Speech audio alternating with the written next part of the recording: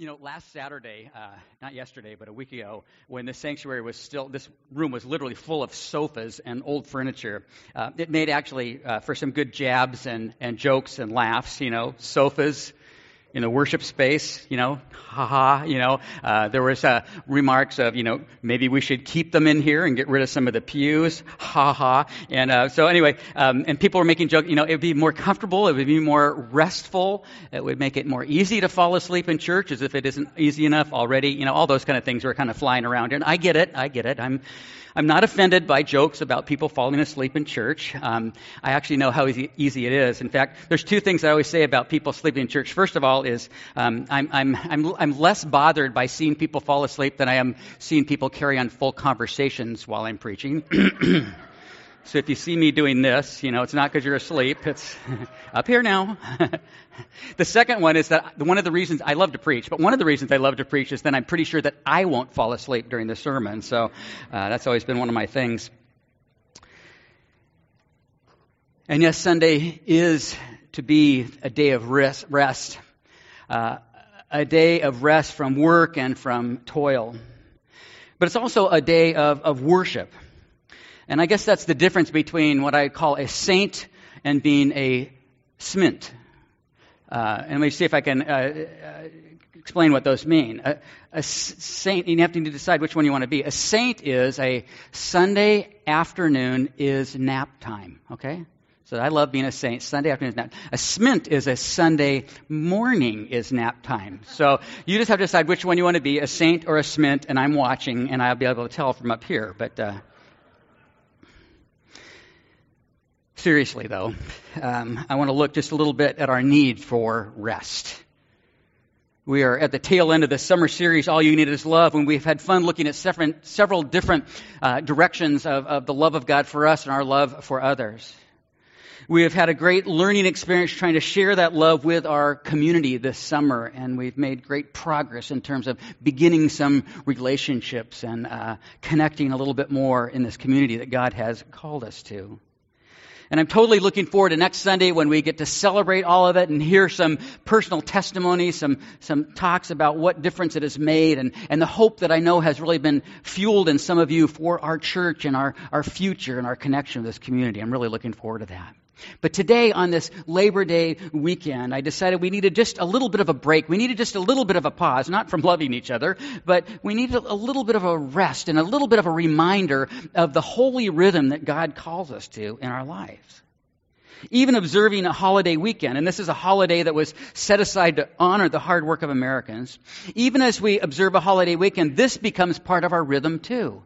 When you think about summer, which begins sort of around Memorial Day, and then we kind of get that break in the middle at the 4th of July, and then we wrap it up with this Labor Day weekend. It gives a rhythm to our time and our summer, particularly here in this part of the country where the season seems so short. But it becomes part of a rhythm along with the seasons and along with the Sabbath and along with sleep and along with work. Worship is part of that rhythm as well. Worship and times for renewal. God made us that way. God built that rhythm in and made us that way. And so that's what we want to look at for a few minutes today before we go to the communion table, which is also part of our worship rhythm where we're renewed in Christ. So this is what I want to say this morning, that God loves us deeply, and His design for creation and for us includes a built-in need for a life-giving rhythm that includes rest and renewal. And we will consider what steps we can take, just even little ones, towards a more holy rhythm in our lives as well. Well, first of all, we're going to look a little bit at Jesus and the holy rhythm that He exudes as He lives out His life. Secondly, a little bit at this built-in rhythm that God has built into the system. And then a little bit at Sabbath and the reality of trying to do that. And then finally, as we move towards the communion table, we'll speak of how our worship is part of the rhythm that God gives us as well. Jesus said at the end of only 3 years of ministry that He had accomplished all that the Father had sent Him to do. All that was necessary. You think your to-do list is bad, but God gave Jesus a to-do list that said, go down and save humanity and change the world. And you've got 3 years to do it. And Jesus, at the end, was able to go, done. Well, that's making light of how things finished for Him. And yet Jesus was able to say, I have come to do everything that the Father called me to do. But when we look at the New Testament, we realize Jesus didn't even get everything done that we thought he maybe needed to get done. I'm going to read a little bit of a longish passage here, but listen to how it flows here.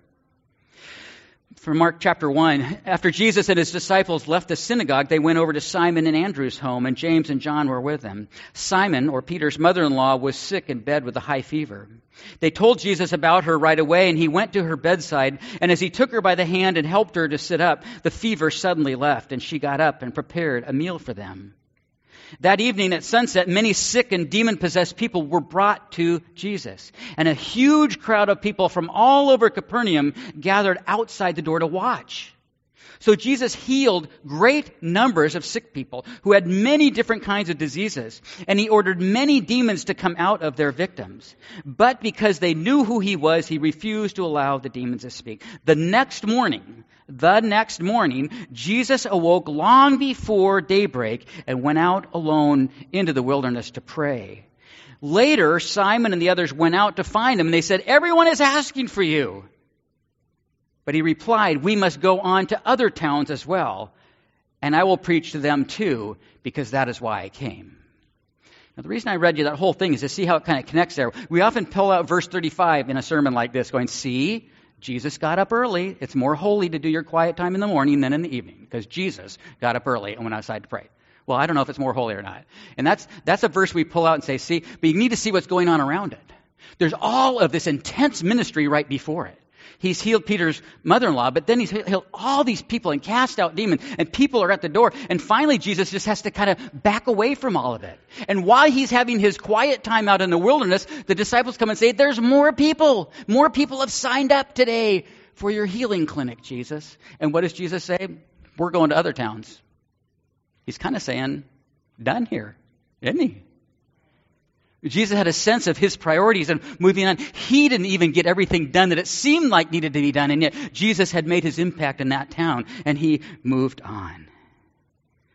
Jesus had a holy rhythm of sensing when enough was enough. Enough was enough. He had a sense of holy rhythm of taking that time away, and when it was time to move on to the next place that God had for him. We see, secondly, here in the holy rhythm of Jesus that it was a rest from the work, but it was always also a rest for the work. It's the same with us. We rest from our work in order that we are more rested and are able and equipped to do the work. Here's another familiar story in a rhythm of rest and renewal. Again, kind of long. You'll recognize parts of it, but listen to how this all ties together. As soon as Jesus heard the news, he went off by himself in a boat to a remote area to be alone. There he goes again. But the crowds heard where he was headed and followed by land from many villages. A vast crowd was there as he stepped from the boat, and he had compassion on them and healed their sick. That evening the disciples came to him and said, "This is a desolate place and it's getting late. Send the crowd away so they can go to the villages and buy food for themselves." But Jesus replied, "That isn't necessary. You feed them." "Impossible," they explained. "We have only 5 loaves of bread and 2 fish. Bring them here," he said. Then he told the people to sit down on the grass, and he took the 5 loaves and the 2 fish, looked up toward heaven, and asked God's blessing on the food. Breaking the loaves into pieces, he gave some of the bread and fish to each disciple, and the disciples gave them to the people. They all ate as much as they wanted, and they picked up 12 baskets of leftovers. About 5,000 men had eaten from those 5 loaves, in addition to all the women and children. Immediately after, got the feeding of the 5,000, you know that story. Immediately after this, Jesus made his disciples get back into the boat and cross to the other side of the lake while he sent the people home. Afterward, he went up to the hills, there he goes again. Afterward, he went up to the hills by himself to pray. And night fell while he was there alone. Meanwhile, the disciples were in trouble far away from land, for a strong wind had risen, and they were fighting heavy waves. And about 3:00 in the morning, Jesus came to them, what? Walking on the water. Did you know those things all connected like that? Jesus goes to a lonely place. The disciples and the people follow him there. He comes out, he feeds 5,000 plus. Women and children, sorry, I don't know why it's not in the big number, but that's the way the Bible's written. I didn't write it. And as soon as it's over, immediately, Mark loves that word anyway, he goes off to another place to rest up from all of this ministry. And partway through the night, he goes then to rescue his disciples. This rhythm of rest and ministry, getting away from the work in order to be empowered for the work. He sends the disciples away, off alone to pray, replenished. He comes to them walking on the water. It's important that we see these stories that sometimes we pull out and see how they flow, and we see it in this powerful rhythm that Jesus lives by. And it ought to be a bit of an encouragement to us as well. Jesus, fully God, fully man, has this rhythm built in, and he gives us a built-in rhythm as well. Obviously, the flow of days and weeks and seasons create a rhythm for our life. A simple place to see it is simply the rhythm of rest. Or a short way to put it is, you've got to sleep, right? You've got to sleep. Try telling that to a toddler who's all stirred up with a lot of sugar in him. Just no point of reference for me at this point. I'm just saying, just say, you've got to sleep. But seriously, we are generally a sleep-deprived people.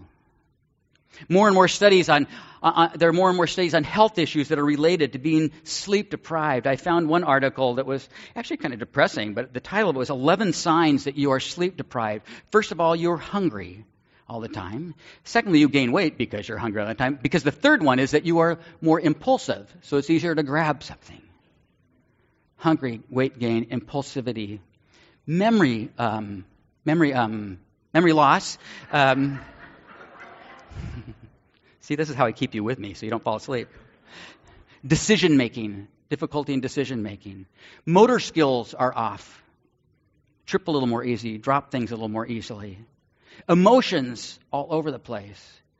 You get sick more often when you're sleep-deprived. Even sometimes trouble with vision that can become blurry. Skin disorders. And then the issue of micro-sleep. You know what that is? It's when you're at a red light and you go, oh my gosh, I just fell asleep for a second.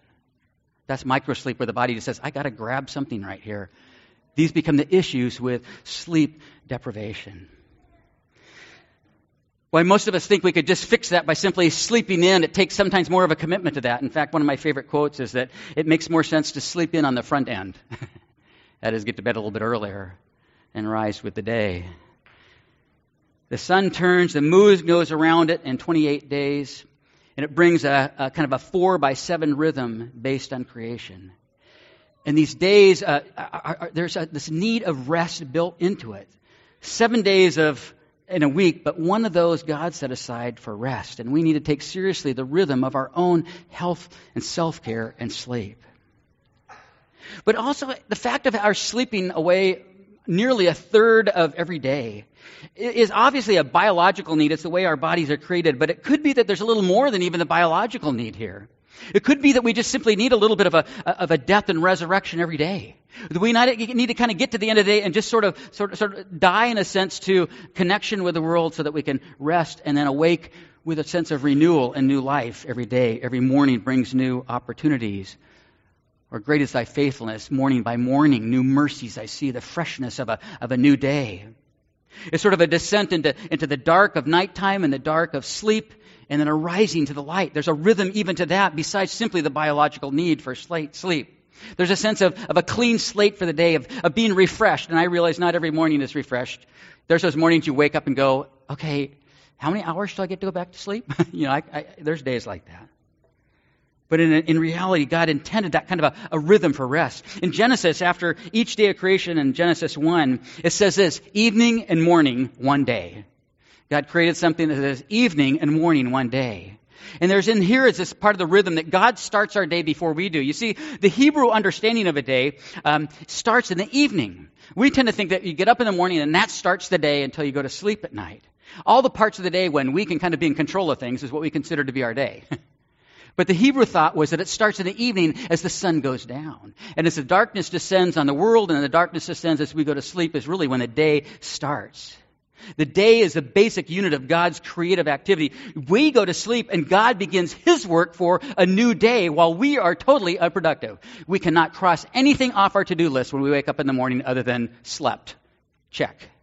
But God is at work during those hours. And when we wake, we are called up and we're called out into God's creative work in that new day. And we join God with what He is already doing. It's just a different perspective on what am I going to do today, is to say, Lord, what are we going to do today? Good morning, Lord. What do you have for me to do today? I want to do it with you, and I want to do it in line with your purposes. Evening and morning, one day. The rhythm of working with God. That's the daily rhythm, but rooted in creation also is this weekly rhythm as well, and that's the Sabbath rhythm and the Sabbath reality, really. The fourth commandment, which Brian read for us from Exodus 20, speaks of this. But it's even more than that. To remember the Sabbath and to keep it holy. For in 6 days the Lord made the heavens and the earth, the sea, everything in them, and then he rested on the seventh. Why did God need to rest? God's God. Why did God need to rest? Because he was building into the rhythm of creation and into the rhythm for us as well. And so why do we rest? We rest because God did, and God says so.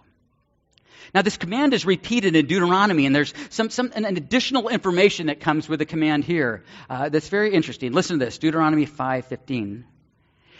Remember that you were once slaves in Egypt, and that the Lord your God brought you out with amazing power and mighty deeds. That is why the Lord your God has commanded you to observe the Sabbath day. Now listen, he's speaking to Israelites. He's establishing the law here. They're wandering in the wilderness. Remember that you were once slaves in Egypt. We know that. And that the Lord God brought you out with amazing power and mighty deeds. This is why the Lord your God has commanded you to observe the Sabbath day. You see, when they were enslaved in Egypt for 400 years, they did not have rest. There was no vacation policy for the brickmakers in Egypt. There was no PTO. All those years of slavery, of working constantly, with no sense of dignity for their lives, it weakened them, and it made them more work units than they were actually people. It devalued the people of God. It made them even feel less than human. It's a horrible part of slavery that happened then, thousands of years ago, and it even happened in the dark years of our own history with slavery. It devalued people where they felt less than human because there was no sense of rhythm, of rest and renewal. And so God is saying to the children of Israel here, this Sabbath is not just this legalistic thing I'm dumping on you. This is a reminder to you that you need this rest, but it's also a reminder to you that you should not do this to another people. Did you catch that? You shall do this for all of your sons, your daughters, all your servants. Remember the part about your servants, everybody. Give them a day off. And the alien living in your land. And the foreigner. And the immigrant that works for you, that they have this same dignity to their life. Do not do to others what was done to you enslaved in Egypt. This sense of self-care. The word self-care is kind of troubling sometimes because it sounds selfish, but it's not selfish. It's living into what God has called us to do, to rest from the work so that we're empowered for the work, and to make sure that those for whom we are responsible are cared for and have that rhythm in their life as well. That's the Sabbath rhythm. It's not just take a Sunday off. Don't play outside. Don't do anything. It's this rhythm of rest that we give to each other as well. And I suppose in light of that, we need to issue just a quick, what I call a legalism alert.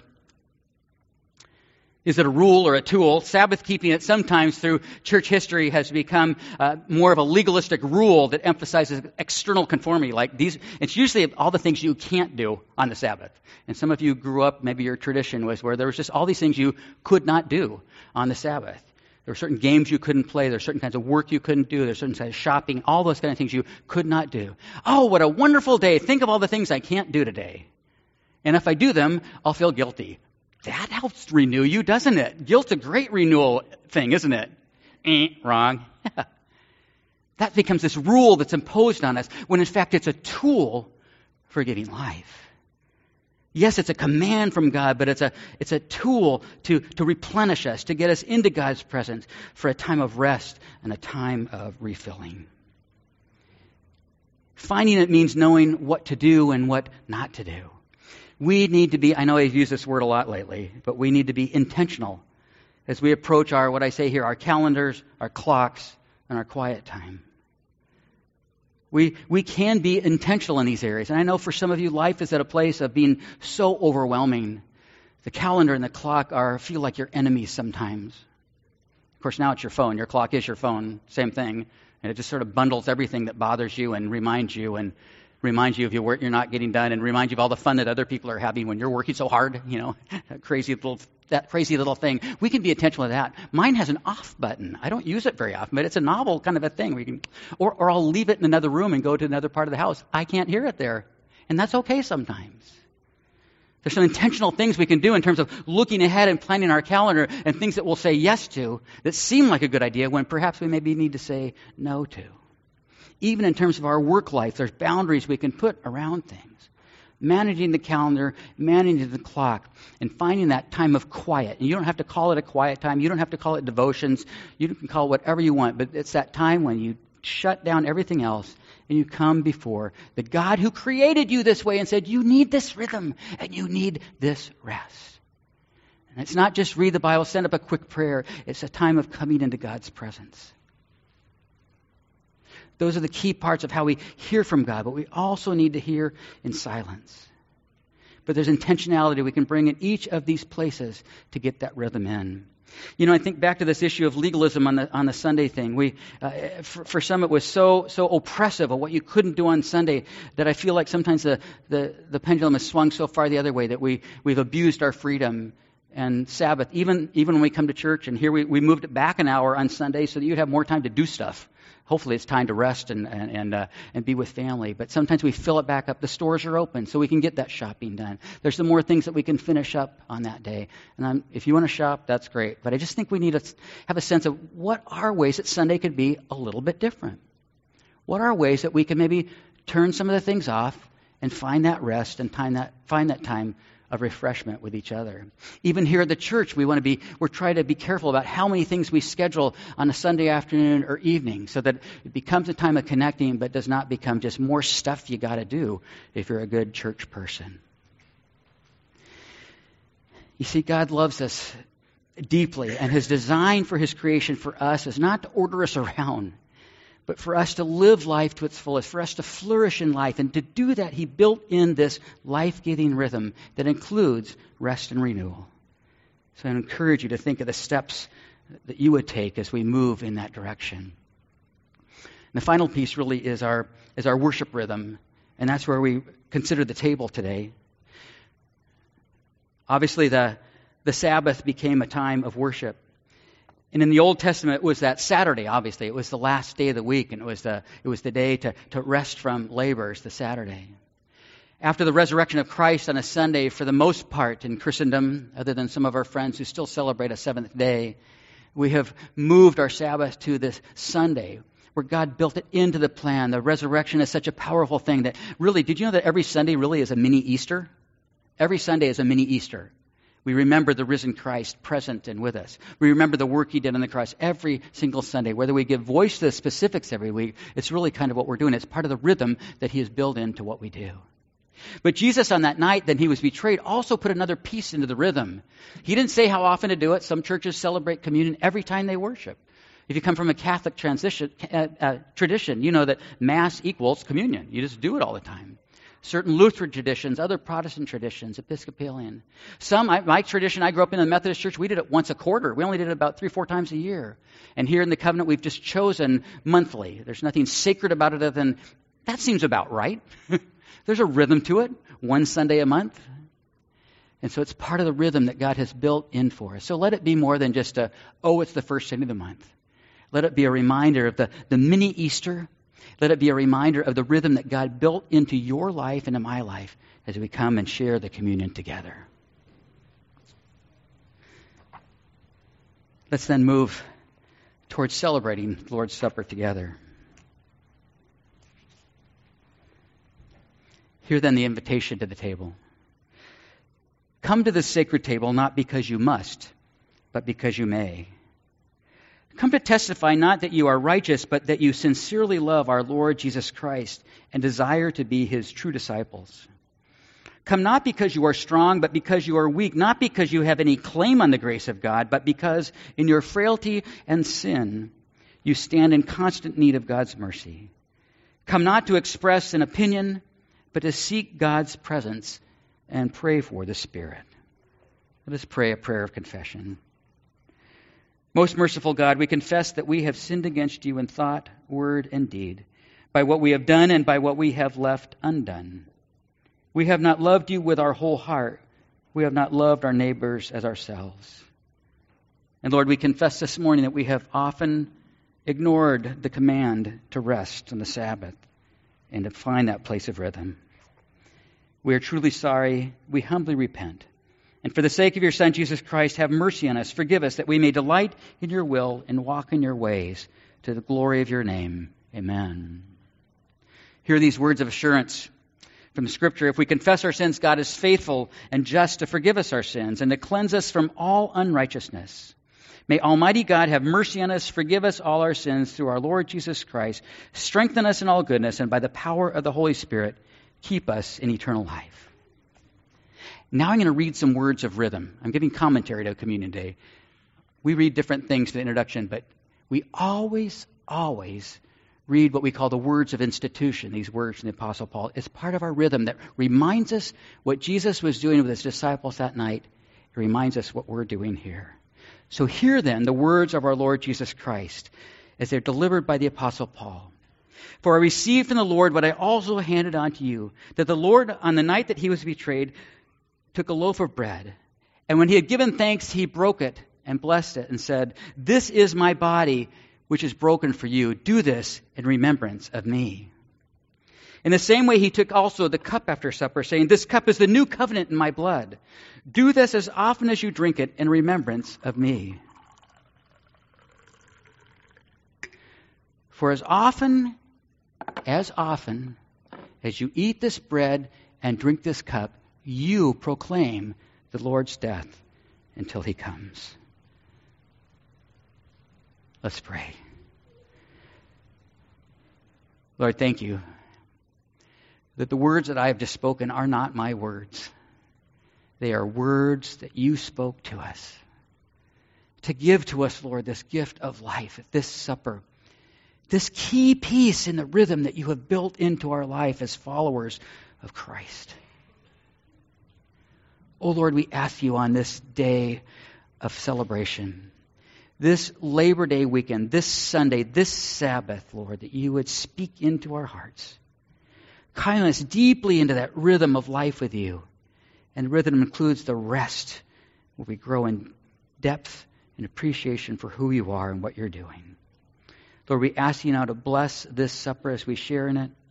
We pray this in the name of our Savior, who also taught us to pray, saying, "Our Father, who art in heaven, hallowed be thy name. Thy kingdom come, thy will be done, on earth as it is in heaven. Give us this day our daily bread, and forgive us our sins, as we forgive those who sin against us. And lead us not into temptation, but deliver us from evil. For thine is the kingdom, and the power, and the glory forever. Amen."